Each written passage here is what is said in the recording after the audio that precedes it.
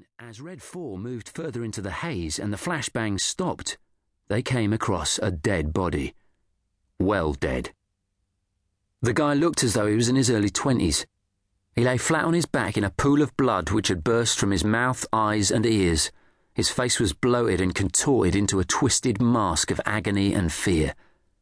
A member of Red 4 reached into his pocket and pulled out a camera.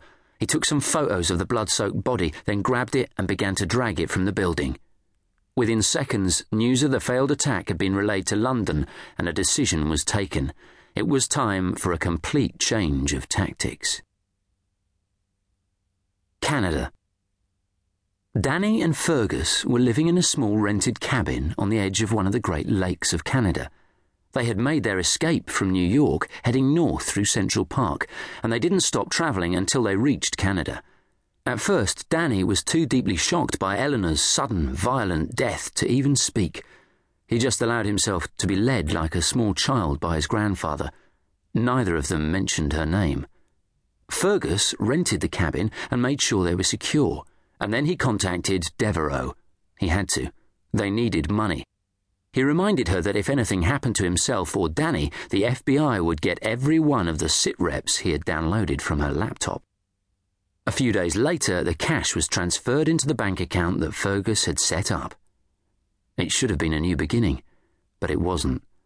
Spring had moved well into summer, and most days were warm and bright, but now the weather had turned. It was raining, and the sky was leaden and heavy. Danny sat against a tree trunk, getting little shelter from the rain.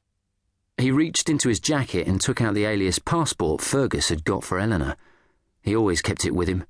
Her name would have been Eleanor Higgs, according to the passport, but names didn't mean a thing. He opened the back page and looked at her photograph, and then he let his head tilt upwards against the tree trunk so that the raindrops could mingle with the tears running down his face. She'd been his best friend, and much more than that. He'd loved her. He still did. And he missed her. When he got back to the cabin, Fergus was brewing coffee on the stove. He put 2 mugs and the coffee pot on the wooden table and then sat in the chair opposite his grandson. "We need to talk, Danny." Danny looked hard into his grandfather's eyes. "Do we?" "It's about the future, what we do. We can't stay here for much longer, and the money we've got won't last forever." The rage that had been building inside Danny suddenly exploded like a bursting dam. "The future! How can we talk about the future when we've never talked about the past?" Fergus looked bewildered. "What?" "Why didn't you tell me Devereaux killed Eleanor's father? You owed it to me, and you owed it to Eleanor." It was out in the open, at last. I didn't know until near the end.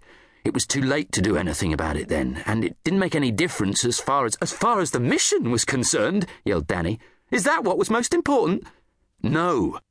Keeping you and Eleanor safe was what mattered most." "Well, you failed in that, didn't you?" Danny grabbed one of the coffee mugs, stood up and hurled it with all his strength at the wall behind his grandfather's head. It shattered and coffee dripped down the wall. Fergus hadn't moved a muscle. "How did you know?" he said quietly. "About Devereaux?" Danny slumped back down onto his chair. "Black Star told Eleanor, and Eleanor told me just before Devereaux killed her." They were silent for a few moments. Then Fergus got up, filled another mug, and set it on the table before his grandson. "I'm sorry. When it was over, I should have told you, but I thought there was no point in you knowing now. Sometimes it's better to lie, to just not tell the truth." Danny shook his head. "Yeah, and look where it's got us." "We've got to move on, Danny. Not to forget about Eleanor." "I don't want to talk about Eleanor," said Danny, his face furious again. "But we have to talk about the future, about what we're going to do. I can't be certain we'll be safe here. We need to work, get jobs." "What jobs? Another burger bar? What else could you do? What could I do? All you've ever taught me is how to lie." Danny grabbed the coffee and took a gulp. "Oh, yeah, and I also know a lot about killing now."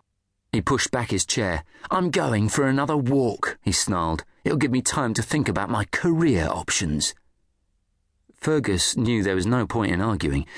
They would talk more later when Danny had calmed down. He watched his grandson go to the door, open it and step outside, leaving it open.